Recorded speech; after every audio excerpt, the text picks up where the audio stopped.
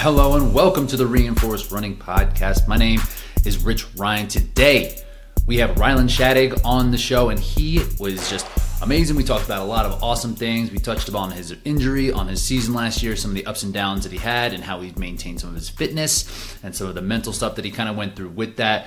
We talked about some of his training volume and some of the things that he does that helps prepare him for this and how he's kind of really come along into running. We talk a lot about the difference between who you are as an athlete and who you are as a person, and kind of how those things can kind of be convoluted and how it could be detrimental to your performance and just like your overall happiness. So Ryland's an awesome dude, very well thought out, and has a great perspective on training and on life. So I really enjoyed this conversation. I think you'll enjoy it as well. And if you are enjoying these conversations, if you're new to the show, or if you've been listening for a while, hook us up with a review. 5 stars. That'd be awesome. Or it's on, you can do it on Spotify. It's like super easy. Just like click 5 stars. Don't even have to leave the screen. It's great. Cool. So with that, let's get into it. Ryland Shadig.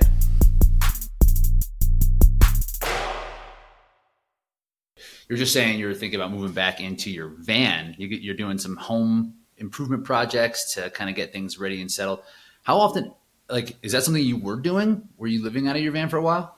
Yeah, so for the last 2 years, I was living out of my van. Part of the good that came from my fractured calcaneus, my heel, last year in Utah, was after a little while. I actually fractured my calcaneus, then I got my wisdom teeth out since I was already on short-term disability at work, and then I got COVID pretty bad. And so it was kind of like bang, bang, boom. So I was not in a good spot for a little bit. And so it was just frustrating, and I actually started focusing on what I could do, because that usually helps me when I get into a bad state of mind. It's like, okay, what can I do? So I started looking at houses, because that's why I moved into a van. Was like, I love Utah, and the housing market here sucks. It does in Colorado as well, I'm sure. Everywhere. Yeah. But yeah, they're projecting the population in Utah to double by 2050. Which is crazy, because everyone's moving from California, a bunch from Colorado, a bunch from Texas, like everywhere. So I wanted to get a house here before it gets worse. So I started looking, ended up buying in November, and that was about when I started running again. Okay, so was it from July to November you were not running at all?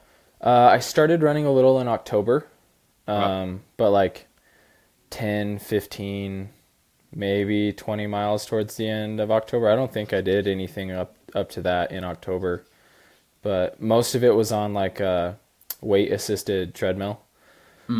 For about 3 months, I didn't run at all. I was in a boot for 6 weeks, 7 weeks. A week after Utah is when I got put in the boot, because I didn't go to the doctor because I thought I just bruised my bone or something. Then it turned out to be a fracture. I was in a boot basically about 2 months out from Utah. And then I got out of the boot and got told to just walk on it in a normal shoe, and started running on a weight-assisted treadmill, a zero-gravity treadmill. Zero G, it has the waist harness. Yeah. Those are pretty cool. It's good that you have access to something like that. Was that just at the PT? Yeah, it was at my PT clinic. That's actually the only reason I went to PT, because to be honest, he was just giving me a bunch of stuff to do that I single leg work that I do by myself anyways. And I was like, why am I paying you for this? Bone. And then I found out he had a cool treadmill, and I was like, okay, I'll keep coming to PT. So I was paying $80 a session to run on this treadmill. Those treadmills are wildly expensive. I was looking at them, and there's a different kind now that I've seen pushed out. There's kind of on bungees. But it's also crazy expensive. They're just not a good alternative to having that. But it would be something that'd be great. Because like I said, when it's a bone injury, it just needs time. You just it's not like a soft tissue or an imbalance where you might need PT to help strengthening things. You just need that bone just needs to not be broken anymore. And so, I'm glad you brought this up, because I did want to talk to you about this and kind of where your head was at with the injury, because last year, when I first took notice of your results, was I think one of your first races. You mentioned you went into Was it Arizona, like your first race last year? About a Yeah. year ago, like from the moment we're talking. Yeah, And nice. you did age group because you couldn't do elite because that's just how the rules work. But then the next day, you're on the podium with Kirk and VJ. So it was like a really stacked podium, and then just this guy. I was like, okay, who is this person here? And so I started following you a little bit. And then you had that breakout race that I think a lot of people would take notice at Utah, where you were second place at a stacked field with one of the earlier U.S. National Series races, a grueling course. So, and then that was really like, okay, like this dude is legit. He's here. And you had some other races sprinkled in there, like you did Montana, right? I think you did a Stadion, and some other stuff. But that was really like, okay, wow, this dude is going to be a presence here. And then, but during that race, you broke your heel, which must have been this wild wave of a super high, and then hit with this kind of season-ending injury. So, what was that like to have that? Did it feel like a big wave? Because it sounds like you just tried to power through that heel injury. You're like, oh, okay, this is probably no problem. Because I wouldn't. When I heard that was the injury, I was really kind of shocked at that too. I've almost never heard of that happening. So were you just riding a high and thinking like, okay, I just need to get better, and when you realized that your season was probably over, like what was that like? You can ask a lot of people that are close to me, and I think most of them would tell you that I'm a fairly positive, optimistic person, but I consider all the negatives. I don't know if that makes sense, but I'm constantly thinking of like every scenario that could happen and hopeful for the positive, but realizing it could be some negative. So it was day 2 that I broke my heel, and it was so hot and warm, and there had been thousands of people coming into that dunk wall and out that it had drug a ton of the water out, and I don't think they were refilling it. And I think I was like 30 seconds off Atkins, so we were right by the finish. I shouldn't have been racing as hard as I was or as aggressively, but that's kind of just how I race, is like I just want to see how well I can do. Even though I probably wouldn't have caught him. Like, it was too late. I wouldn't have caught him. But I jumped in and I smacked one of the big boulders at the bottom really hard on my heel. It hurt, but it didn't seem like it was a big deal. And then I started walking on it right after, and it got progressively worse and worse. And I was limping up to go film my little brother who was finishing, because he raced age group and won his first age group race at Utah. Nice. And then my girlfriend was racing an open wave, so I limped up again. And that's when it got really bad, and I actually missed podiums because I couldn't make it back down in time. Because I was moving pretty slow, yeah. So you were like stranded at the top. Like, what'd you do? Did Yep. you like somebody carry you down? I just limped on it, to be honest. Like, just walked on my toes on my left foot, and it really was only painful if I planted my left heel on the ground. So I thought I bruised a bursa sac right underneath my calcaneus, or I had a bone bruise. It honestly, like, it didn't hurt bad enough or really ache enough for me to think that I fractured something. So I think it was day 4 when I finally went and got an x-ray, because I had to call in sick to work, because I was like, lots of the time we have to pick up people that are 300-400 pounds. And obviously they're on some sort of tarp or something. And we all help pick them up, but still you're picking up pretty heavy people and moving them, or if a bad case scenario happens and you have to help drag somebody out of a house. You're a firefighter, correct? Just for Yes, context. sir. Yeah. Got it. Then, like, I would feel terrible if I just was in too much pain type thing. So When it's the livelihood of other people, right, and like your team, it's Yeah. probably better not to go to work. yeah, so I called in sick. Still optimistic that it would just get better. And then when it started aching all night, I was starting to consider it might be broken, but I still just thought it was a bone bruise. Then I finally went and got an x-ray. And when the doctor came in and told me that it was fractured, I was like, okay, so what does this mean? And he said, well, you're probably not going to be to work for at least 12 weeks. and you're going to be in a boot for 8 at least. And I honestly like teared up in the doctor's office because I was like, yeah, take away running. Okay, I can bike. But also you're taking away my job now too. And I can't do hike and flies. I can't climb very well. Like literally the only thing I could do is like core work and upper body work, which are kind of my least favorite things to do, to be honest. And so I really just sat there and I didn't know what to do for a while. And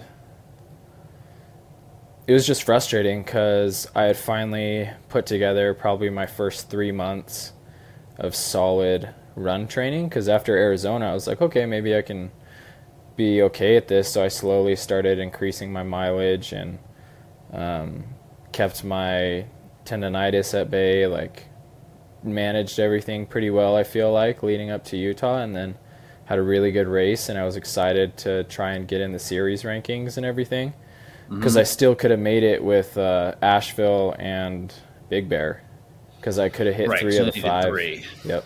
Right. But then I was like, well, 12 weeks out from the day I went into the doctor's office was like North American Championships or something. So it's like, there's no way I'm going to go straight back into a beast after being in a boot for that long. So I held out hope for Abu Dhabi. That was like my end goal, and possibly like the Spartan Games or something. And so I focused on upper body stuff and core for a long time, and I wish I would have been more confident in what I knew about my body and incorporated more movement in my lower body, because the calcaneus doesn't get much blood flow, and the doctor I had was very conservative and like, just don't move it, like be careful, because right where it's broken, it's attached to the tendons on the bottom. I don't want it to like pull and rip away. So after the first couple weeks, I went in for another x-ray, and he's like, it's pretty good now, but I still want you to, like, it's healed, but it's freshly healed, so it might break again, because I healed really fast. I was taking like bone supplements, 2 different kinds, like eating as clean as I could.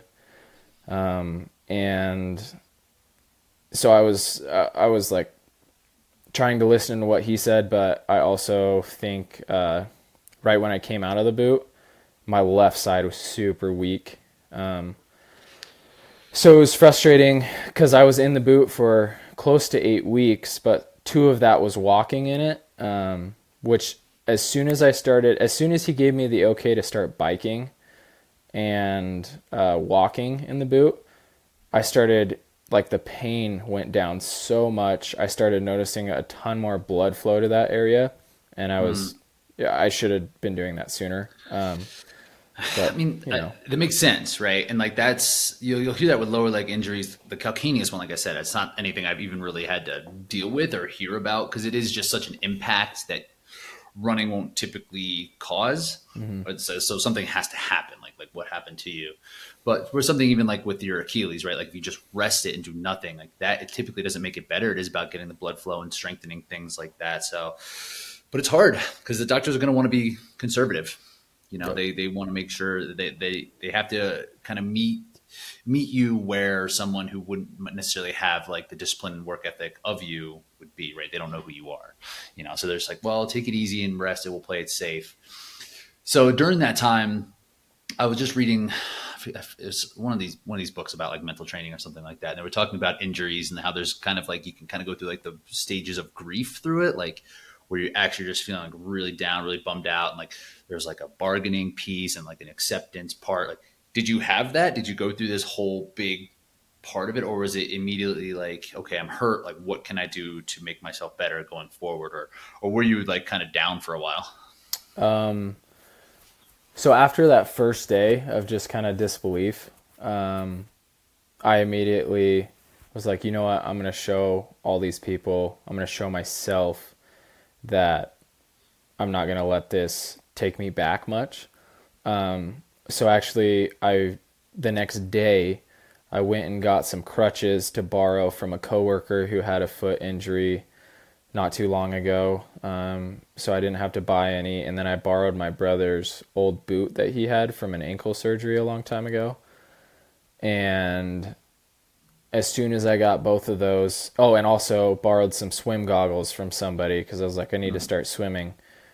And as soon as I had all those, I actually went on a hike in my boot for like 3 miles and chafed I bet. my armpits so bad that it was so painful to have the crutches after that. I didn't even have them adjusted right, turns out, but like with elevation, like on an actual trail, I was out there on my crutches and there's people hiking and they're just looking at me like, It's like, dude, you've lost. yeah, like what's wrong with this guy? And then I was on a dirt road for part of it and I was pretty far up there and there's like people coming by on side by sides every couple minutes and they're like, do you need a ride down? Like, are you okay? I'm like, no, I'm good. I'm here on purpose. And I was just so determined to prove to myself that I didn't have to lose a ton of fitness because the doctor said no biking. And that's always been my lean back. Like I've always at least been able to bike. I hate swimming, but yeah, so I chafed pretty bad. But I was like, at least I'm getting like my arms will be stronger out of this. So I started doing a ton of pull-ups, started doing a lot of core. And then after about a week, and I even swam a few times in some lakes. And after about a week, I tried hiking up another mountain, had a great time, but like chafed again pretty bad. And just was. Were you using like Body Glide or like the Squirrel's Nut Butter, or you're just raw dogging it? Just raw dogging it. Let's callus this up. Let's just see what we can do. Yeah, not a smart way. And I would say a week and a half to 2 weeks in is when I got COVID and then got my wisdom teeth out right after. And those both made me like not train for about 2-3 weeks. It was hard for them to get my lower wisdom teeth out. So I was taking oxycodone for the first time in my life just to like be able to sleep. And then as soon as I hit the 4-hour window, I like would wake up in pain and then have to take another one. And it was like that for about a week and a half, which is longer than typical, I guess. So it was after that I finally felt good enough to like go do an upper body workout again and like go to the gym. And I was climbing one-footed. So I'd like put a climbing shoe on one foot and then have my boot just dangling. And then I was just climbing top rope. My girlfriend would belay me. So it was super nice to have her support. But I remember my girlfriend met me at a park because I was still living out of my van. And I was just like, I don't feel like doing anything today. Like, it's been so long since I've been able to train how I want. Like, I don't want to go meet anybody and hang out with anyone. I can't go to work. I can't go run. I don't even want to go climb. Like, I don't want to do anything. Like, I literally like hate myself for this, but I literally just want to sit here and feel sorry for myself, basically. She was like, she's seen, but at that point we were a couple months into our relationship and she had seen like a lot of highs and lows. But that was definitely like the lowest she had seen me. And she was like, I think it's pretty safe to say like you're pretty depressed. Like you need to, like, even though you don't feel like doing these things, you need to go out and at least be outside. Like you need to do this. And I actually ended up having to, right after that, my van broke down and ended up being in the shop for about a month and a half because they couldn't figure out what was going wrong with it. And so then that was right when I was allowed to start biking. So then I started biking everywhere. And I think my van breaking down actually helped because then, like, if I needed to go to the grocery store, if I needed to go to the climbing gym, for training, I was finally allowed to put my cycling shoe on and go for rides. So I started out with like an hour. It was pretty achy. Then I'd do an hour and a half the next week. And then after it stopped aching, I think we're in September now. Then I finally was getting close to being like able to go back to work. And then I started climbing like crazy. Then I started going on like 3-4 hour rides on my mountain bike on the road, which isn't my favorite thing, but I was right at the mouth of all the like Cottonwood canyons. And so beautiful canyons in Salt Lake. So I just started riding a ton, and I would ride 20 miles to my PT appointment, do my PT, run on the treadmill, and then ride 20 miles back to where I was staying. And like, it was just that's when I started to like come around and be like, okay, this isn't hopeless. Again. Yeah, I'm like training again. I can feel it getting better. Every time I'd go in and check in with the doctor and he'd tell me I couldn't run, or like I started running weeks before he told me to on the treadmill, and my PT was like, hey, when you go in for your next checkup, like don't tell him, because I know how he is. Like, don't tell him that you're already running on the treadmill, but you're not in pain, so you're fine. Mm-hmm. So once I started being able to do that, I felt much better. And then I think it was only 11 weeks. It was pretty quick, my return to work. So then I got to go back to work. And that was massive for me to like be able to do something I love again. So it sounds like you did have a little bit of that. It sounds like you almost kind of like forced it. You're like, no, I don't care. I'm gonna beat this thing. I'm gonna stay fit. And then eventually kind of caught up to you to a point where it's like, all right, now like there are these other factors that are weighing me down. I really just don't want to do all this stuff, and feeling sorry for yourself, I think, is a part of it. And I think that's okay, just to have that little bit of, just because it's like an emotion that you're feeling, instead of like trying to block it out all the time. Like it will eventually catch up, and it seems like that's what happened. But when it came around to the process of training again, your fitness seems to come around pretty well. Like, you raced well already one time this season, so that's pretty cool that you're able to put in that type of work. If you were to look back and tell yourself, and like talk to yourself in August or whenever you're kind of in the thick of it, like what kind of advice do you think you give yourself? Like, what would you do different?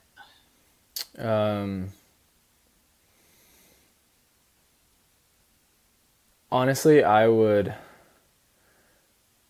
look for something away from the sport that I could focus on more. So for me, that ended up being like starting to look for a house, getting all of my things in order, but also I started challenging myself to read a certain amount every day, and then spend time in the Bible for about an hour each day, and then spend another hour in prayer and meditation. Because a lot of people, when they get injured, they still have their job to fall back on. I was on short-term disability, so literally like 7 days a week outside of my doctor's appointments, I was like filling time. And that is so much time, and I hate watching TV and watching movies because I feel like I'm wasting my life. Unless I'm with someone. Like I'll like last night. There's purpose for that as well. Yeah, right? Like last night I watched like Tangled with my girlfriend because she hadn't seen it. So we were watching that. So like I'm okay with that, but just by myself, I was like, everybody else, like my family, they were all at work, or like my girlfriend's at work. I'm sitting there like not doing anything. So immediately I was like, okay, well, I can do the assault bike in my boot at a certain point. So I started doing that in my boot, and that sped up the recovery a lot, I think, just having that movement. And then I started like trying to spend an hour in prayer and meditation each day, an hour like in the Word of God and like the Bible, at least an hour of reading some sort of self-help book.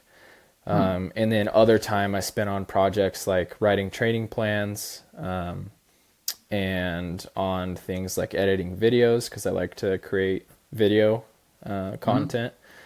And then just to tell stories. Like I really like to inspire people to get outside, honestly. I watched your the one you have on your IG at the trip that you went on.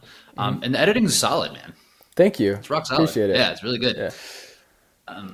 So it sounds like you like, yeah, taking away from the physical, right? And like, from what I understand, you've been an athlete for a long time, and I've been the same way, right? So I worry about this stuff as well. It's like when I need to not be like have to express myself physically, like what's that going to be like? Like how am I going to feel like satisfied and like stimulated if the physical part goes away? Because eventually it's going to, right? Like you got hit with something unexpected for a short amount of time, but at a certain point, there's going to be a time where we're not going to be able to just express ourselves physically. So it's kind of cool you had a chance to get into the mental side of stuff. Did that feel like it took discipline to do? Because it sounded like it was a lot, like big chunks of time, like mentally immersing yourself in things. Was it exhausting? Like to me, that sounds tiring.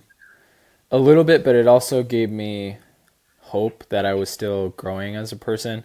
Because when I have a hard time disassociating my fitness with who I am as a person, which has been a huge problem in my life. And I think a lot of athletes struggle with it, but I have a huge problem with continuing to tie up like my self-worth as a person with who I am as an athlete. And I've struggled with that honestly my whole life. And it's a continual struggle. Like I feel like there's certain things in life that you continue to struggle with and you have to continue to remind yourself. So for me, it's realizing that my physical job and my physical, not appearance, but athletic ability isn't who Rylan is. So it used to be physical appearance too, for sure. Like when I was cycling, I was constantly trying to look smaller and to like be leaner, and so I could have a better power to weight ratio. And I look at all these guys who are at the top of the sport, and their stature was just so much smaller than me. So I continued to cut calories. I remember like recovery days, I'd ride for an hour and a half, 2 hours at a certain heart rate, which still would burn 1,000 to 1,200 calories for me. But then I would only be eating like 2,500 calories that day when I was burning close to 3.5 on a recovery day. And I was like, I didn't really realize it, but I was constantly in like 1,000 to 1,500 calorie deficit, and I like shot my metabolism for a little while. So it's like you could probably sustain 1,000 for, I don't know, 8 weeks or so. Yeah. And even then it's pretty big deficit there. Was there a point where did you start gaining weight at a certain point after that? Like I've found that's what, like when, or it can result in like binging, right? Like when it's so low all the time. That's what happened. How did you find out that was, yeah. Is that how you found out? Yeah. So I showed up to, nationals with the best power to weight ratio I had ever had. I weighed 158 pounds at that point, same height that I am now. I was 6 foot. So I was small upper body. My legs were about as big as they are now, but like my upper body was 25 pounds less than it is now. What was the weight you said? 158, 157. 158. Yeah. And I weighed myself every day, multiple times a day, to like make sure it was going down. And I tracked it in like Training Peaks. And I showed up. I was starting to like get that, when you're not eating enough, you have that period where you still are able to perform really well. And then you start to have this period where you have some good performances and some really bad. And the good ones still make you think like, oh, okay, like if I get lighter, I can do better. But then you start having those bad ones where you just feel off and like weak. So I didn't realize it yet, but I showed up to nationals, luckily had like a really good day where I felt good on the main event. And I was on track to hit my goal of the season. I really wanted a top 10, preferably a top 5 finish to get me to Europe to race like Worlds or something. And I got a flat the last lap and dropped like 4 or 5 spots. Not enough to get me like anywhere. And the next day I crashed out a short track. So I remember being in the airport. I felt like the whole season was a waste. I was just so frustrated, and I was so hungry, and I finally just snapped, and I like spent so much money on the worst food in the airport, and literally like weighed myself when I got back home. Like I got scared on the plane because my legs swelled up so much from all of the like the sugar and the salt that I had just binged on, that I legit was scared that something, like I had heard of deep vein thrombosis happening to athletes. I was like, I wonder what's going on right now. And then I weighed myself when I got home, and I was like 12, 13 pounds heavier than I was when I left. And it was scary. And then I was like, okay, I'm not going to eat for like a day just to kind of clear everything out of my system. And that's what started it. So I would like not eat for a day, binge, not eat for a day and a half, binge, just boom, boom, boom. Would you see the scale regulate? Because that can kind of happen, right? Like it goes up, and then if you don't eat for a long time, like it comes back down. Like, oh, this is working. No, Great. at that point, my metabolism was so shot that I actually gained 20 pounds in like a month. So, and at that point, I didn't love racing anymore. I was like so scared to let it go, but I hated riding my bike because I just felt fat when I was on my bike. I felt like I wasn't climbing well. And then I started a fire academy to get into my career. And that was pretty intensive. And I was also working part-time, so my time was pretty crunched. And I remember just like the time I had to study, I spent like, this is why I hate watching TV shows, is because I spent like so much time in the basement I was renting, like binge watching shows while I was binging on like sugary foods and just like making myself feel terrible. And then I would kill all my time to go train because I didn't want to ultimately. And then I would kill all my time outside of work and outside of class to the point where I had to like cram to study.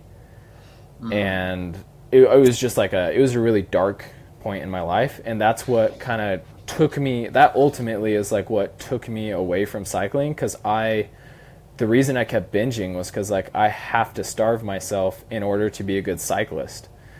And I wanted to be a professional athlete like my whole life, and I was a professional cyclist. And I was like, I want to be able to make a living off this, so I have to weigh less. And the scale kept going up and up. And I was just like in this complete lockdown. And then finally, after like, I think it was, so Nationals was at the end of July. That December or January, I went to Ecuador for 3 months and finally just like had to let go. And just like, I started running instead.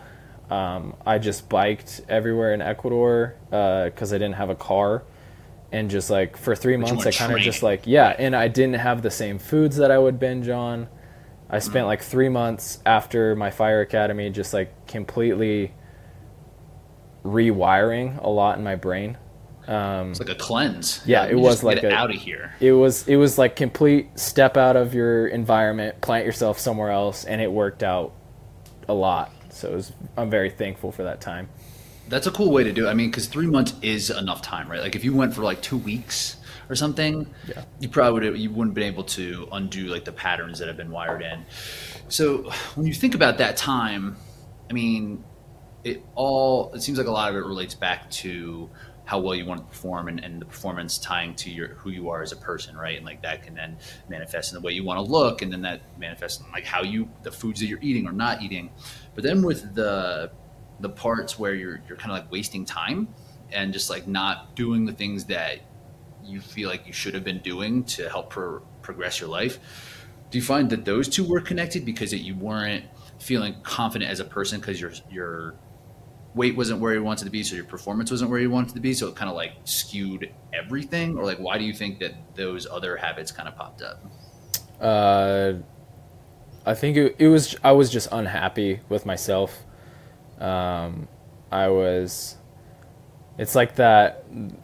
I think a lot of people will understand this, when that zone where you know why you aren't unhappy with yourself, you know why you're unhappy, but the very things that make you unhappy are your coping mechanisms to like feel better about yourself. So for me, I went to food and basically just shutting my brain off by watching something or scrolling through social media, which also makes you feel worse.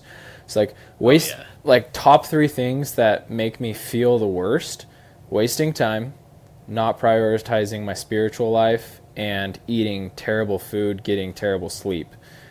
All of those things happen when you're wasting time watching TV and movies for hours on end, eating terrible food, and then you feel like shit. And when you feel like shit, then you're just like circle.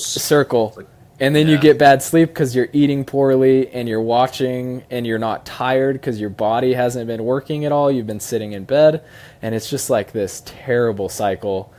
So yeah, I was stuck there for a while, and thankfully I had a job that made me get outside and class that made me like leave the house. True. So. And yeah, that was probably pretty demanding on that. Yeah, I've a similar story with that with running. My main coping was drinking though, which is like also same kind of thing. It would be poor sleep because of it, and then just feeling bad, shutting the brain off with drinking as opposed to food. You know, like I almost like wouldn't eat but would drink.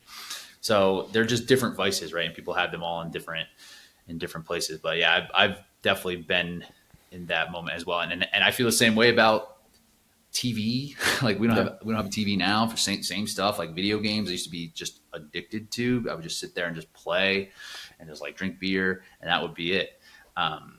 So I can't have any of that stuff around. Screen time, same way. I'm starting to come around to TV and stuff though, like because I find that there is purpose. You know, like there could be like restoration stuff and relaxation things. Are you trying to introduce those things back in, or is it hard lines with like junk food, hard lines with TV and stuff for you now?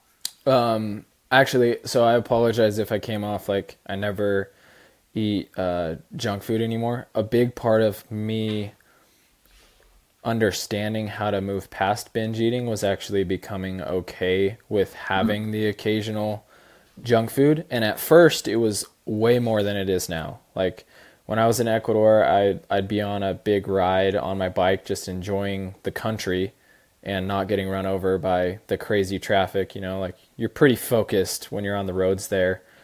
And I would stop at the Panaderias and just munch on whatever bread, because it was like 15 cents for a pastry. So I'd get like 5 pastries and that'd be my 4 or 5 hour ride fuel. And so like being okay with eating that helped a lot. And then peanut butter was another huge thing.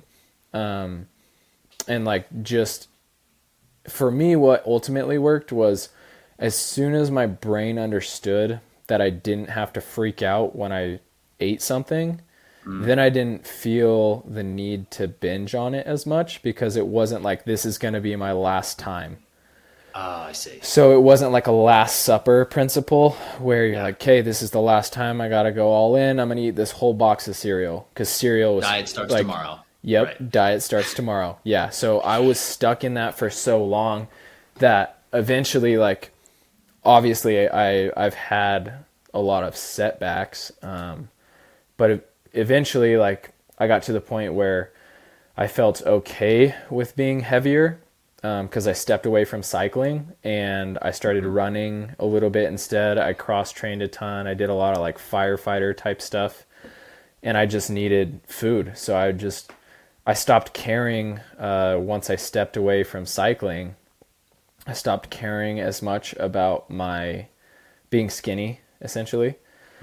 And that's why I would never go to road running or anything like that, because being super small is important in that too. So that's ultimately why I came to obstacle course racing and functional fitness type stuff, is because I know that losing weight for me, I might be able to do it now, but like a year or two ago when I first started running, like, not a question, not healthy for me. Like, I need a sport where I can be strong, and my body naturally sits at a certain weight. It's usually like 175 to 185, and like that's where I feel healthy. And if I can run really well anywhere in that range. and I'm learning that I can run better. And for me, it's more like, okay, I'm in a sport that requires me to be strong, but also requires me to be fast. And I love that. So I want to stay. And it's like, it doesn't trigger me as much because yes, I want to be fitter. But also it's not triggering me to like lose weight. So I'm actually super excited right now. I'm doing a thing called 75 hard with my girlfriend. It's awesome. Just explain that real quick. I think a lot of people are familiar, but it's pretty, but like there's a bunch of parts to it, right? Yep.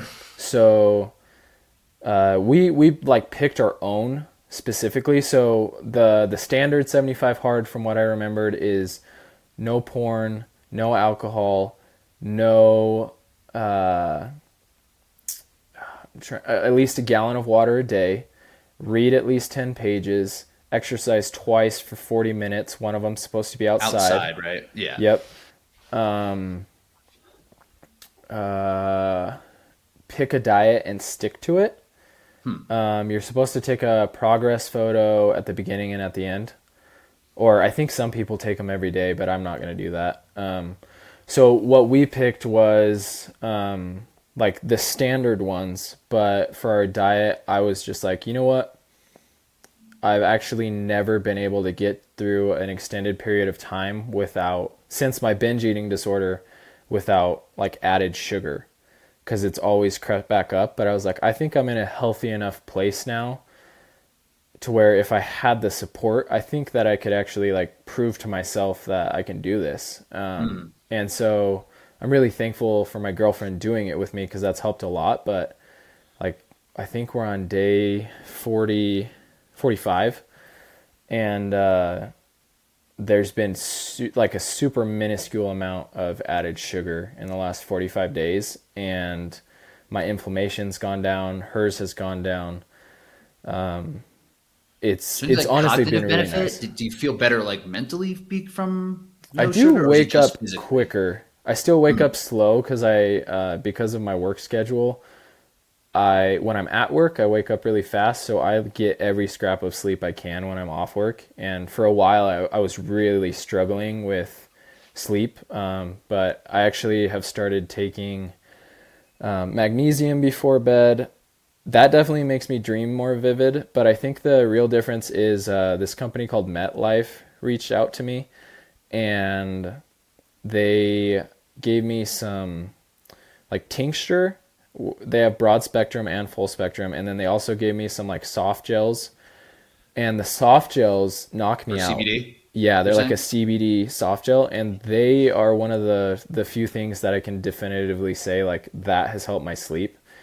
That and like a sleep routine, and then this I'm trying this Shilajit is what it's called. Hobby Call started a company, and it's like basically minerals harvested from a rock, because as the like plant decays in the rock, if it's not washed away by water, if it's in a spot that's protected from water, all these minerals we've lost in the soil over centuries and millennia are stuck in the rock. And if concentrate.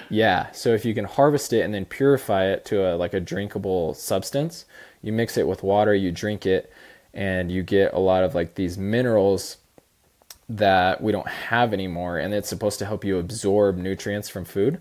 So I'm actually trying that as well in my sleep, that with the soft gels, and a sleep routine with like blue light glasses and like journaling and reading before bed. My sleep is night and day difference than a month ago, like so much better.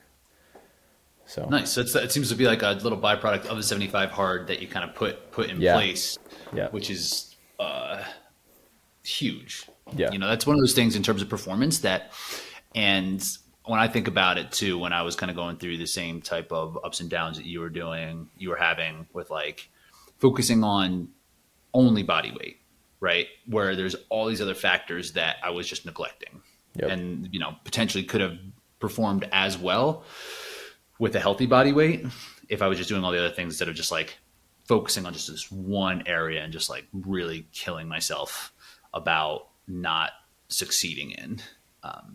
So that's cool that you're kind of picking up these other things. The 75 hard's a cool concept because I mean, like, if you do anything consistently for 75 days, like you're probably going to see some sort of result from it. So it's just like a timeline that just kind of works, but it makes it harder, right? It's not like a get fit quick type of thing. It is work. So it's a pretty cool lesson there. Like I've already noticed, like the sleep thing is big. But also I've really noticed I'm getting leaner for sure. Like the no added sugar, I've always known that it causes inflammation in my body, which is why I feel so crappy when I eat a lot of sugar. At least refined sugar. That's different than fruit for me, because I still eat a ton of fruit. But for sure. I've noticed the inflammation has gone down, and with that, like my weight has gone down, and then also like I can see it in my face. I can see it everywhere. Like even my girlfriend said like a week ago, she's like, "You've gotten quite a bit leaner," and which I'm like, "Oh, thanks, babe. Yeah, looking good." Yeah. But yeah, it's when you do anything consistently that's helpful to you and healthy, you will see results. It just takes time. So yeah, I think it's cool. So how did OCR come into your, and it makes complete sense. I think that is a really good avenue for people that are just like, you know what, screw all these other sports that have this stigma of like how you're supposed to look and all the athletes who are doing the best look a specific way. Like, let me just go in there, be like, look how I look, train how I want to train, be strong, be fast. Like that's, I think, is the major appeal of OCR and of like, like the hybrid space, like DecaFit, High Rock stuff as well. Yeah. So when did Spartan Race first come onto your radar? It was actually right after that terrible nationals race. I was like, I want to do one of these because I was. Which ones? Sorry, not Spartan. Sorry. When I had my flat, and then I crashed out of mountain bike nationals in West Virginia. I think a few months later, I was like, I want to try a Spartan race. So I went and did one for fun. Well, kind of for fun. I don't really do anything just for fun. I competed, I don't remember what year that was. It was a while ago, with my little brother I think it was in Arizona. But I didn't do very well. I was still a cyclist build. I could barely make it across the monkey bars, to be honest. Mm-hmm. So you did some burpees that day? Yeah, I did 90 or 120. Right. Basically, I couldn't do any of the obstacles that required upper body strength. So I did that with my little brother. It was a cool thing to just step away from mountain biking and try something else. But I definitely was not good at it. And then I tried to do mountain biking the next year after Ecuador to see if I had healed enough, and kind of started slipping back into the binge eating disorder. And I think that was 2019 slash 2020 season. And after that, I got a fire job, and I was like, I can't keep doing this mountain biking thing. So naturally, after a couple months, or more like a couple weeks, I'm like, okay, what's the next sport that I'm going to focus on? And I started looking at Hunter McIntyre, Ryan Kent, Isaiah Vidal, kind of the bigger athletes in the field. And I was like, these guys are bigger than I am, and they can move. And I've never actually met Ryan Kent. I've talked with him a little bit on social media. I don't even know if he knows who I am, but I've always been really inspired by him in particular, because he works like I do.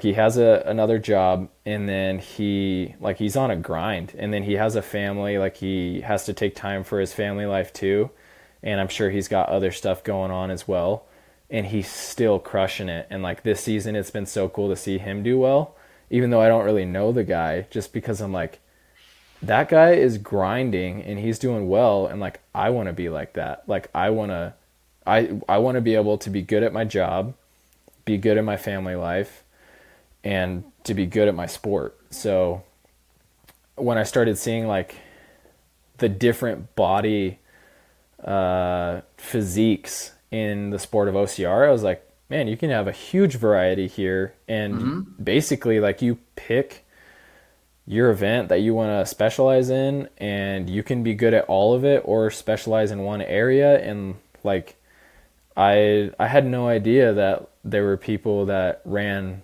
15-minute 5Ks at 180 pounds.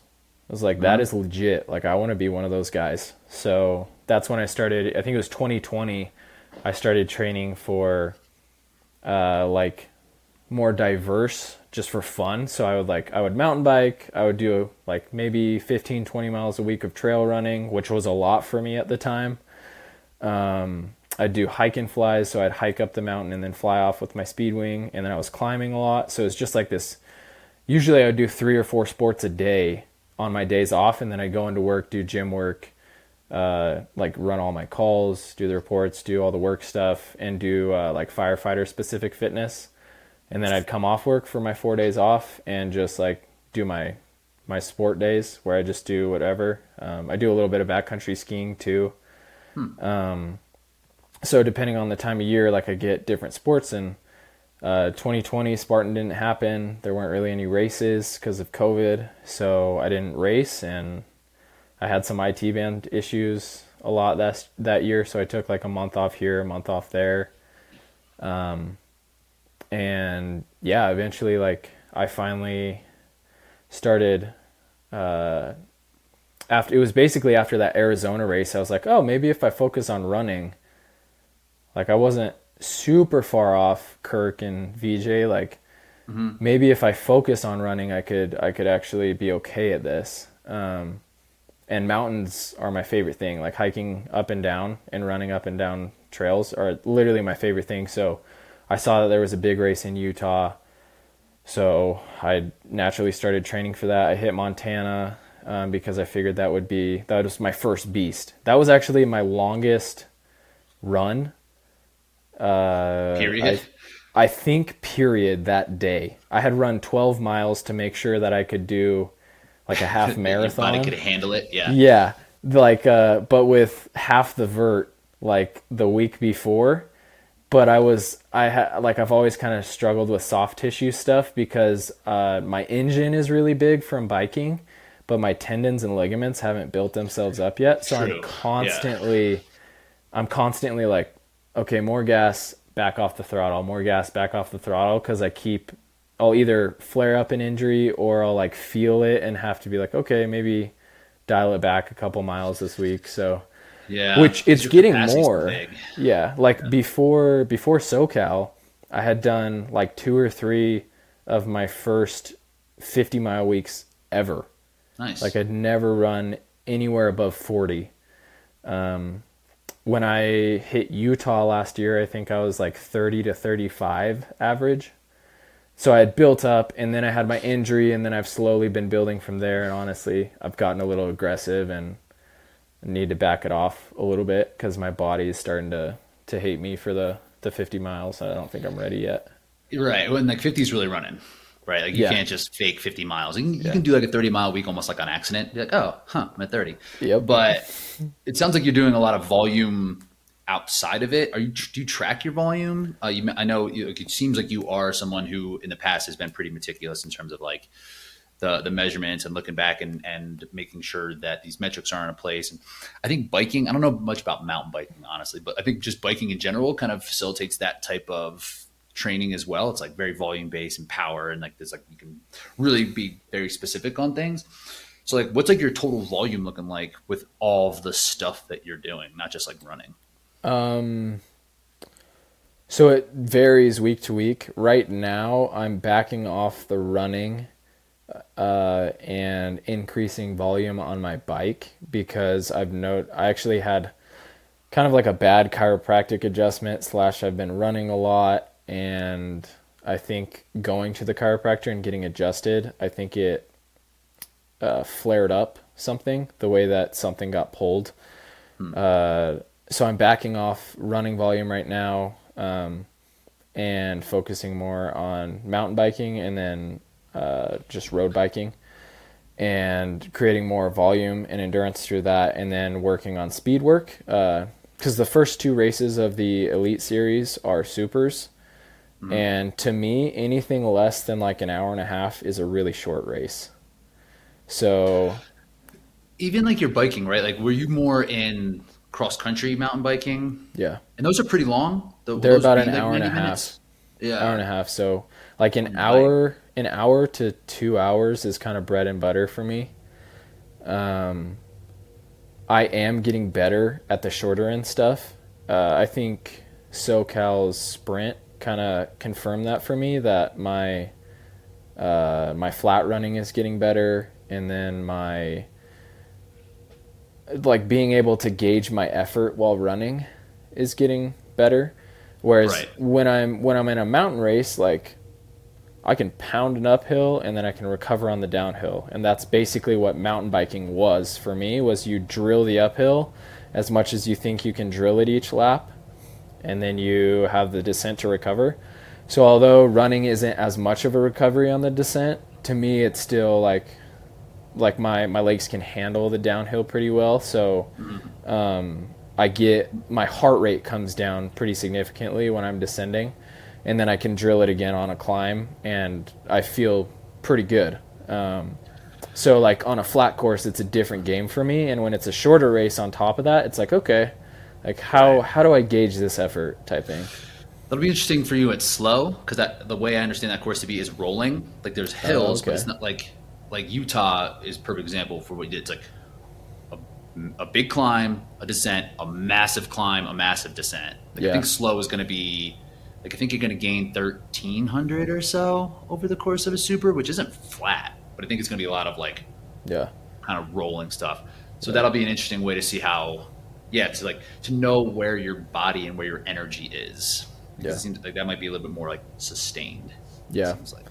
Which I mean, it's definitely changing. I've because I saw that the some of the races were supers this year.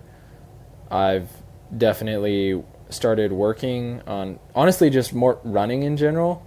Like just Mhm. running more has started making my body adapt to running faster, Oh yeah. way quicker than I ever thought. Like I had no idea that my heart rate could stay the same and my pace could be a minute per mile quicker in like literally within a month of each other. I had two different runs, exact same run almost, like same elevation, same trails. I have like a pretty standard 14-mile loop, and it was crazy. Like obviously there's caffeine intake that can influence that, and sleep and recovery Weather. and Yeah. everything. But my Sweating. heart rate was like within 3 beats per minute, but instead of a 7, because there's a fair amount of elevation, instead of like a 750 pace, it was a 650 pace, and I Wow. felt just as good. And I was like, 14. it was literally a month apart, and I was like, this is crazy how just like running more and doing a little bit of like neuromuscular work, not even any threshold or VO2 work very often. It's like Just mechanical crazy stuff. Yeah. how your body adapts to things. I think it's a So good lesson. So it's not always about like hammering speed work, because I feel like when athletes are coming into running, who might not even have like an endurance background like you have, like you have a pretty vast background in just like capacity work. People just want to go hard, right? It's like, well, if I want to get faster, I need to run as fast as I want to be. But so it's cool to hear that you're seeing those gains just by running, just by doing more, just yep. being like frequency even. Do you even care about like what your running times are, or do you just use metrics that are like what you like based off of a previous performance? Like, do you care what your 5K is? I don't think I've timed a 5K since, I think I tried one in 2020 and it was like 18 minutes, and I was like, dude, I just ran like a sub 18 5K, and I was like You were so pumped. I was so pumped with myself, and then I found out that like these guys are running 15 or less 5Ks. So to be honest, like I didn't even time my mile until like last February or January, and when it was like when I started running more consistently, and I had run a 5 flat mile before that, but I had never gone under 5, and I really had no idea. And I think last February I did like a 4:47, and I was like, that is Nice. fast for me. Mhm. And because like I've never run track I've never run cross country. I've hardly run period compared to a lot of guys, and I was like super stoked on it. And then I hear like people on the Running Public podcast or at races talking about their mile times, and I'm like, wow, I'm slow. Like I've really got to work on this. So it's been, I haven't timed my 5K or a mile in a long time. And I think part of that is because I know I'm coming back from injury. And although I know I am probably faster than I was last July, just because of my comfort running, I still don't want to do that to myself mentally yet, where I'm like, okay, I'm going to see if I'm actually better, because to be honest, like I'd much rather show up to a race and just be like, you know what, God, show me what I got today. If you want to give me a good race, cool. If not, I'll learn, and I'm just going to leave it all out there. And that's kind of how I race. So if I can run a sub 15 5K, that's awesome. But also there's that aspect of me not knowing that I'm kind of like, I'm going to show up to a race and just lay it all out there and see what I got. So yeah, because it really doesn't. I don't think it matters that much, and it's a metric that is so widely used and it's just something that's familiar to people, right? But it also takes specific training to get better at a 5K. Like you'll naturally get a little bit better, like you run a little bit more, but you're never going to like maximize your potential at a 5K unless you're doing like a 12-week block of 5K training, which doesn't translate to OCR, to the trails, to the mountains, really. I don't think so. Yeah. I would say don't even do it. Don't even worry about it. I do have like a very structured plan, and I like volume wise, I try and be above like 10 hours of endurance work per week. I don't track my climbing, because climbing for me is actually the first sport I got into that I could enjoy and not worry about being good at it. Are you talking about vert, or are you talking about rock climbing? Sorry. Okay. Yeah, rock climbing, because I've always been someone, I get into a sport, I want to be the best at it. I'm pretty much never the best, which then I'm like constantly trying to get better. Rock climbing, I just show up and it's me versus me, and I've never competed in it. I honestly will probably never compete in rock climbing, because for me, it's just like, it's almost like this sacred space where I can just hang out with people and get stronger. And it's amazing on your core. It's amazing on your grip, your upper body, everything. And like, honestly, when I'm bouldering, I either meet new people or I hang out with friends or my girlfriend, or if I'm just by myself, like I can pray in between, like I can spend some time meditating, I stretch, and it's just like, it's an untracked time. I think there's an importance in when you're training to have unstructured training, and climbing is huge for me in that. Like, I don't care what it is. I'm not going to track my routes, anything. Like, I'm not going to try and hit a certain amount. It's all about how I feel that day and just trying to be better than yesterday type thing. So it's funny you say that. I felt the exact same way about rock climbing. I just went, I was like, you know what? And because I'll get a book, I'll read how to get better. I'll like put myself on a program. And I was like, you know what? It's not going to happen here for this. Let's just try to chill out. That's awesome. And I think it is more of like that, like what that sports mentality is in general, right? Like, it's not, I mean, there's definitely a competitive aspect of it, but I think most people who get into it just enjoy it to be able to do it. So I like that you're not tracking that, not counting it as training. Yeah. So that makes sense. And it just helps, especially for OCR. It helps so much. Yep. So what are your goals this year? Are you going to do the national series? Yeah, Lord willing, like as long as I don't have any injuries around that, I plan on doing the whole series if I can. Canada is looking kind of iffy on both races because it's Canada, so we'll see if those happen, but at least the first 4 I'm planning on. And then hopefully North American Championships happens and I can get there, but I mean, we'll see what happens. I'm trying to do better at saying like, I'm going to be here, I'm going to do this no matter what, because for me, like, only God knows. Like, I don't know if I'm going to be healthy.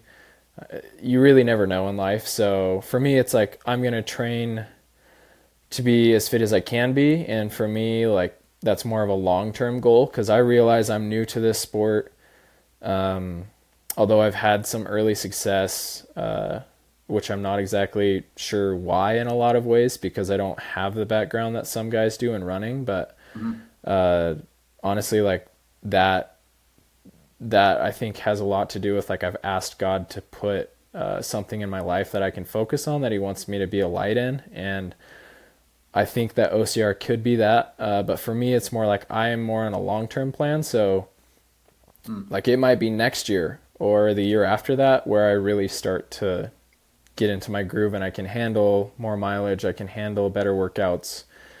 And until then, I'm just going to focus on building towards that. And so, like, listening to my body and slowly increasing my mileage, hitting my quality sessions. And as I get more used to running, increasing the duration or the intensity of my quality sessions. But the intensity is there, especially now that I'm starting to hit some threshold workouts as we get closer to race season. Like, the intensity is there. Like, I'll hit a workout and I'll be tired, but a lot of my running workouts, I'm like, I could do more.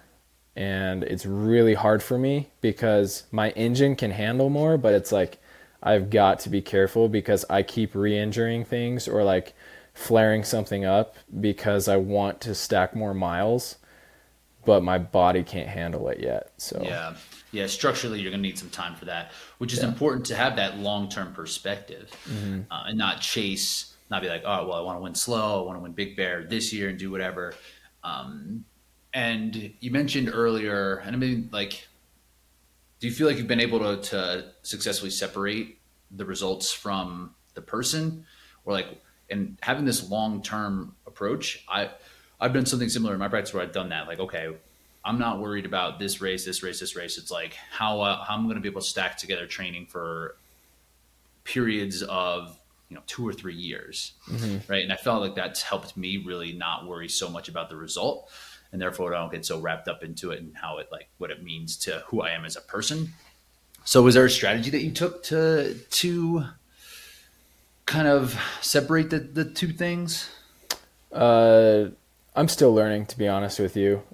Pretty much every time I have an injury or a setback, I go into like a questioning phase as to like, is this what I'm supposed to be doing in life? Like, is this something that God wants for me? Is this something that makes me a more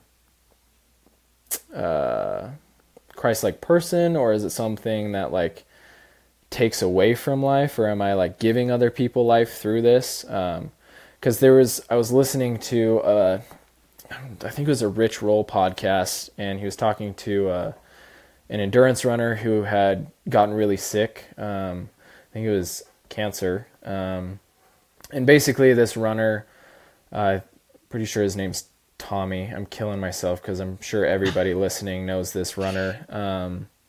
But basically he said, if I get to the end of my life and all I can say is I was fast, it's a pretty worthless life, is essentially what he said. Like, to me, and I struggle with that. Like, that's me. It's like, I always want to do things fast. Like, the reason I got into firefighting is because speed is important. And like, I love the rush of like, okay, I got to do this fast and this fast and this fast. And like, we got to get here, here, and here. And I love that.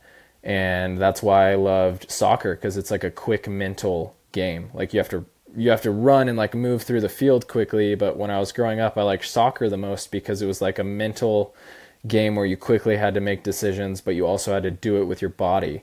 And then mountain biking, like, you're making all these calculations about line choice and effort level. And it's not just like running around a track. It's like, okay, that rock's there, that tree, that rock, that corner, there's like an off camber. This one's got a bank to it so I can hit it faster. It's like all these, it's constantly going through your mind quickly, and you're riding fast because you're always trying to go faster. And then OCR is like the same way. You're worried about line choice, racing other people at the same time. So like, to me, everything's about like I enjoy things being fast. So it's like if if I if I don't feel like I am as fast as I should be, it's hard for me to find value in that if I don't feel like I'm as good as I should be at something. So the having a long-term perspective and not caring about a result at each race is really difficult for me. So like I still want to show up to Slow and Big Bear and absolutely crush it. But also I'm trying to remind myself like, okay, you've been running for about a year now consistently. And of that year, you weren't running for about 3.5 months. So like you haven't been focusing on this for very long. You should be patient. So maybe instead of picking Slow as like an A race, because I categorize my races as like peak event, which is an A race, and then there's like one single race of the year, or is there two? I can usually handle 2 or 3 peaks in a year, as long as they're spaced far enough apart. Yeah, separated by the seasons. Yeah. Yeah, so I usually take a training approach that's like you pick a couple A races, maybe 2, maybe 3 if they're spaced far enough apart, and you do, or personally I've found like a 8-week build block, and then like base before that is typically a good way for me to do it. But in my base phase, I usually still sprinkle some intensity in there so that I don't lose the neuromuscular ability. And then through my build phase, that's where I get faster and fitter usually. And then my peak is actually where I lose some fitness, but I'm so fresh that it takes that away. Right. So for me, like, because I know I need more time, I am trying to focus on Worlds because it's in November, and then also on the next year. So for hopefully OCR WC. Yeah.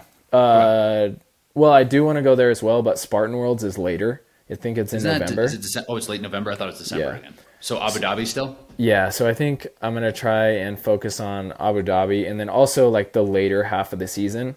Yeah. That being said, though, I'm still wanting to show up and come out swinging in the Elite Series because that's just who I am. So I'm just trying to keep in mind, like, okay, Rylan, like, if you don't win this race, just realize you still have a lot left on your growth curve, and you can calm down and not kill yourself. Like it's going to be okay. Like you should be patient with yourself. For me, it's more about showing up to the race, being able to say, I gave it everything I had. Right. Taking a learning experience from it. So, like when I raced Hawk in SoCal, I learned I need to be faster in Olympus. He did Olympus faster than me, and I was like, boom, need to work on that. So I'm like trying to spend time and learn how to work on that specific obstacle. And then also, like I learned that jumping can save you a ton of time in an OCR race if you have a better vert.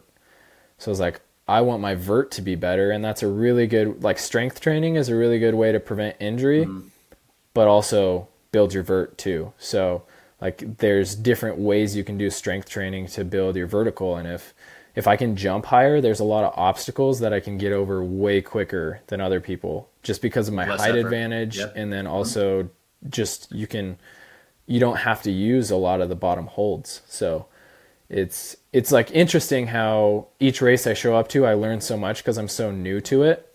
And it's really awesome because there's constant improvement that can happen outside of just running faster. There's endless ways to screw it up in OCR. There's so many mistakes to make that, and that's one thing about it that's hard to replicate is that just the experience, I think, does just improve almost like in a linear fashion. I think the more you do, the better you get with these races. So that's why so many people do the back-to-backs, because it can help. You can just get out there and you can see how somebody else does it. You can screw it up yourself. And I like what you said about just going as hard as you can. That's all. Like in terms of result, there's nothing else that really matters, right? Yeah. So you can go and get seventh, but if you push as hard as you can, you know it. Like then that's another thing that has helped me, which is really hard to do though. It is really hard to kind of separate like a bad result from the effort. It's like, well, could I have gone harder? Just focusing on like myself has been a big part of that for sure. Yeah.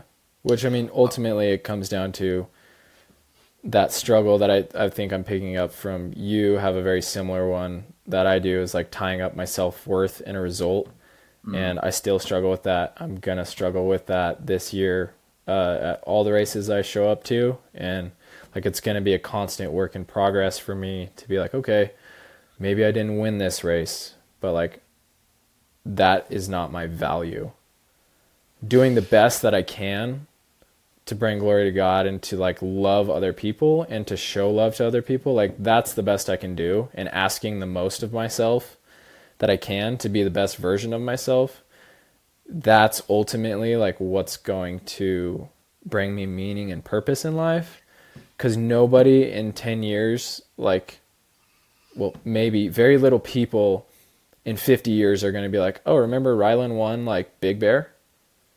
Mm-hmm. Right. Or maybe even 5 years from now. Like it goes away quick. And when, like, if you're going to die on your deathbed and no one's going to be like, yeah, remember when Rylan like won Big Bear 20 years ago? It was pretty sick. And it's just like, no, they're going to remember like how you loved them, how you acted, the effort level that you put into everything in life. So to me, it's more, as long as I can say I'm being the best version of myself, it helps take the result out of it for me, but it's something I'm always going to struggle with. And the awareness is important too, right? Because like if I probably had no idea this is something I was battling with when I was in college, like why I felt terrible about myself and about all these other things that were going on in my life, because I didn't necessarily have, I couldn't decouple what was happening. You know, it was all just happening to me. I didn't really have any understanding as to why. So I think the perspective and the, like being able to zoom out and seeing it the way you're talking is going to be really helpful too. Yeah. So you got Arizona. Are you doing Arizona this weekend? Not sure. I would have to get a day traded off work. I did find a place to stay, thankfully, but I'm also trying to listen to my body right now. I'm still testing. I tweaked something basically. I had like a small strain. I think from the chiropractic appointment / running a little too much. And so I'm trying to like listen to my body and see how it feels. So I probably won't make the call until last minute. I honestly haven't really told anybody about it besides my family, just because it's frustrating because it's on my opposite side. And I know I've done a lot of work, single leg work, to try and prevent additional injury on top of the secondary injuries that you get from being in a boot for 8 weeks. Yeah. So I'm trying to prevent it getting worse. And I'm really bad at dialing things back if I have a race coming up. So I'm not sure if I'm doing Arizona. I'm still planning on doing slow for sure, as long as I'm healthy. But Arizona is really close. So it's kind of like that. I'll just see how I feel. And if I can, I'll go. If not, like, it's not a big deal. I already broke the rust off. I feel comfortable on all the obstacles. Like, I have things to work on. So it's kind of like I want to go because I love to race, but we'll see. And in the last race, where did you separate from Hawk? How'd you get away from him? He actually got away from me first because there's a lot of vert at the beginning, and a lot of people have noticed that I do well with vert, which is true. I love, like, the more gnarly a course is, the better. Like, I'm bushwhacking straight up the side of a mountain, like, awesome, cool. That will suit me better than running flat, most likely. But Hawk is also very good vertically because he has mountains in his backyard too. And I was trying to figure out how to pace the super, so I decided I wanted to power hike some of the really steep spots. So basically, he'd get away, I'd power hike right by Mark, and Mark and I were kind of together for the first 5-10 minutes, and Hawk would be a little bit away, and then I'd catch Hawk on the downhill or rolling over. And then after, there was only like 1,000 feet of, or 500,000 feet of vert somewhere, not much at the beginning of the race, and then it was pretty much all flat. So my goal is just to come out of that with Hawk and conserve as much energy as I could through that. So we came out onto the flat part of the course together, and then basically what happened is we'd do an obstacle. I might gain a second or two on him, and then he'd catch back up, and then he would usually, he likes to be in front, I kind of noticed. So I wasn't sure how to pace the 10K, so I just was like, I'll just stay on Hawk's wheel, and I knew that the last part of the race was mostly strength focused. So honestly, I was just like, as long as I get to the Atlas carry with Hawk, I think I'm going to be fine. Because I think he's like 135. He's pretty small. Yeah. Which he is incredibly strong, and he has gotten better. And I know now that like the SoCal race happened, watch out, because he has a lot that he knows how to beat bigger guys on now. Yeah. So he got a lot of lessons, and I got a lot of lessons from each other in that race. So he's going to be super dangerous. But basically my goal is to get to the Atlas carry with him.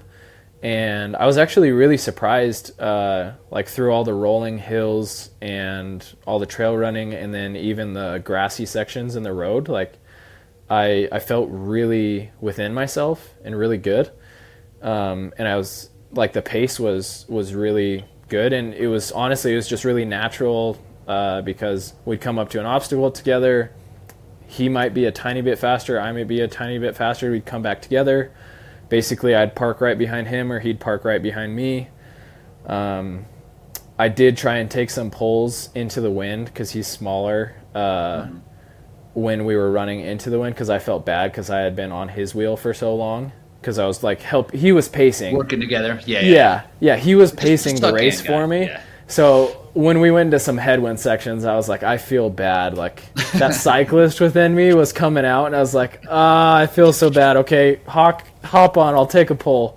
So that's honestly what it felt like, because I felt terrible about it. But then we got to the Atlas carry together. He got through that no problem. There were a couple other things, and then the plate drag is where we separated. We both picked the worst two plates, because all of them were on pretty flat ground except the first two. And when I'm running slow up to an obstacle, my thought process is, if I'm running slow, I should just stop, take the first one, and then accelerate out. Whereas if I'm running fast, I'll take the last one and then accelerate out type thing. Yeah. But the first two were in a hole. You gotta like a divot. Yeah. So we both yanked on it, and like I'm like close to 180 pounds, and like we both yank on it, and both of us don't get anywhere. And then I like grab it both hands and just full on yank, and he did the same thing. And the difference was he went forward, and my plate started moving. And then once I got mine out of that hole, it went super quick. So I probably gapped him 15-20 seconds on that one. And then after that, it was bucket carry, sandbag carry, barbed wire crawl, and Herc hoist.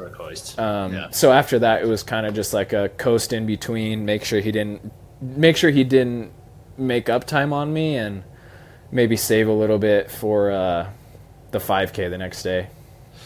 And that was what happened in Utah too, right? Like, it sounds like you might be able to descend a little bit better than he does. He's actually a really fast descender. That's where we dropped Mark. When we were over the tops, when we were descending, I think that's where Mark fell off. I would think just experience level, just being, I know he probably trains a lot in mountains, but he doesn't necessarily race them. He's coming from a collegiate cross country and track and field seasons, where, with mountain biking, that is basically what you've been doing. So I'm sure he will be able to catch up pretty quick, but you would think he would have the advantage on the flats. So it's got to be encouraging that he wasn't able to pull away from him. I was super surprised. He did say, like, after XC season, he backed off and he's not as fit, which totally makes sense. Like, I don't think anyone should be fit in January if they're trying to peak in July or August or or for me, like November. So like me in January right now, I hope this is like, I would really hope I'm not peaking just from all the base work that I'm doing for a November race that I've got on the calendar, basically. So it's like, for Hawk, I know it's the same thing. So I'm sure he got married. I'm sure he dialed it back. Like, but it felt good because he's very quick. He's so fast. Like, you're right in all those things. I'm sure he wasn't peaking for the race, but he's still 135-pound, 1445 guy on the track. You know, like he, even if he's not at peak fitness, like he should be probably faster than you on flats. So it's good that you're able to be there because you were not peaking as well. So that's awesome. So it's gonna be super encouraging. And it's cool that you guys are coming out at the same time. Last year I had a couple, 3 or 4 really solid guys in the sport that I hope to see. You know, you guys be like the new generation of just people battling back and forth. Be like the Pat Mahomes and Josh Allen of OCR, where you guys are just head to head for a long time. It sounds like that's what you and Hawk might be, just because you guys are so close in proximity too. It would be really fun. Super fun. He's a good dude, so I'm excited. Cool. Well, I appreciate you taking the time today. I'm looking forward to seeing what your season has. It sounds like everything is headed in the right direction. Happy that you're feeling healthy, at least from the injury, and that you're headed in the right spot. So where can people follow along if they want to reach out, or if they just want to see your journey? Like, where can people follow you? So I'm most active on Instagram, and I am trying to be a little bit more transparent and just share things that I learn on Instagram. So my Instagram is actually just my name. It's at Rylan Shadig. And yeah, I mainly active on that, a little bit on Facebook, but it's just my name on Facebook as well, but mostly Instagram for like training tips and just what I do, because I like to get outside and have fun. So yeah. And then get some more videos up on YouTube, get some editing stuff, get that YouTube rolling. Yeah. Because that'd be cool to get some race footage, or however that would work. I don't know. I'm going to try and get a little bit more this year, just for fun. So we're using a GoPro. Is that what you're using? So I do pretty much all of mine on GoPro. I have the 9, so it shoots in 4K, so it's pretty good. But if it's hard to do cinematic type feel, but to do like action adventure stuff, it's nice. So what would you need for cinematic feel for that? Would you just be like a gimbal?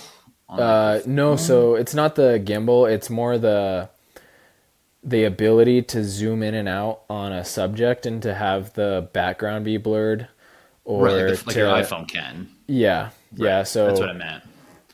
Yeah, it's some of the iPhones are actually getting to the point where you can film pretty well on the new iPhones. But I have an iPhone 8 because it still works, and I bought a house, so I'm trying to cut expenses right now. So we're trying to keep it down. I've never gotten the new one just for the same reason. Like, I don't need all this stuff, but I had like an upgrade, like I switched providers, and they was like hooking up with deals like $300 or something for the big fancy one. So I was like, I'm going to do it and see how it goes. Let's try to put a cinematic mode whenever I can. Nice. Cool. All right, cool, man. Well, it was great chatting with you. I'm going to hit stop here. We'll pop back into that room where we started. And yeah, that's it. So I appreciate you taking the time. Okay. All right. Thank you for the opportunity.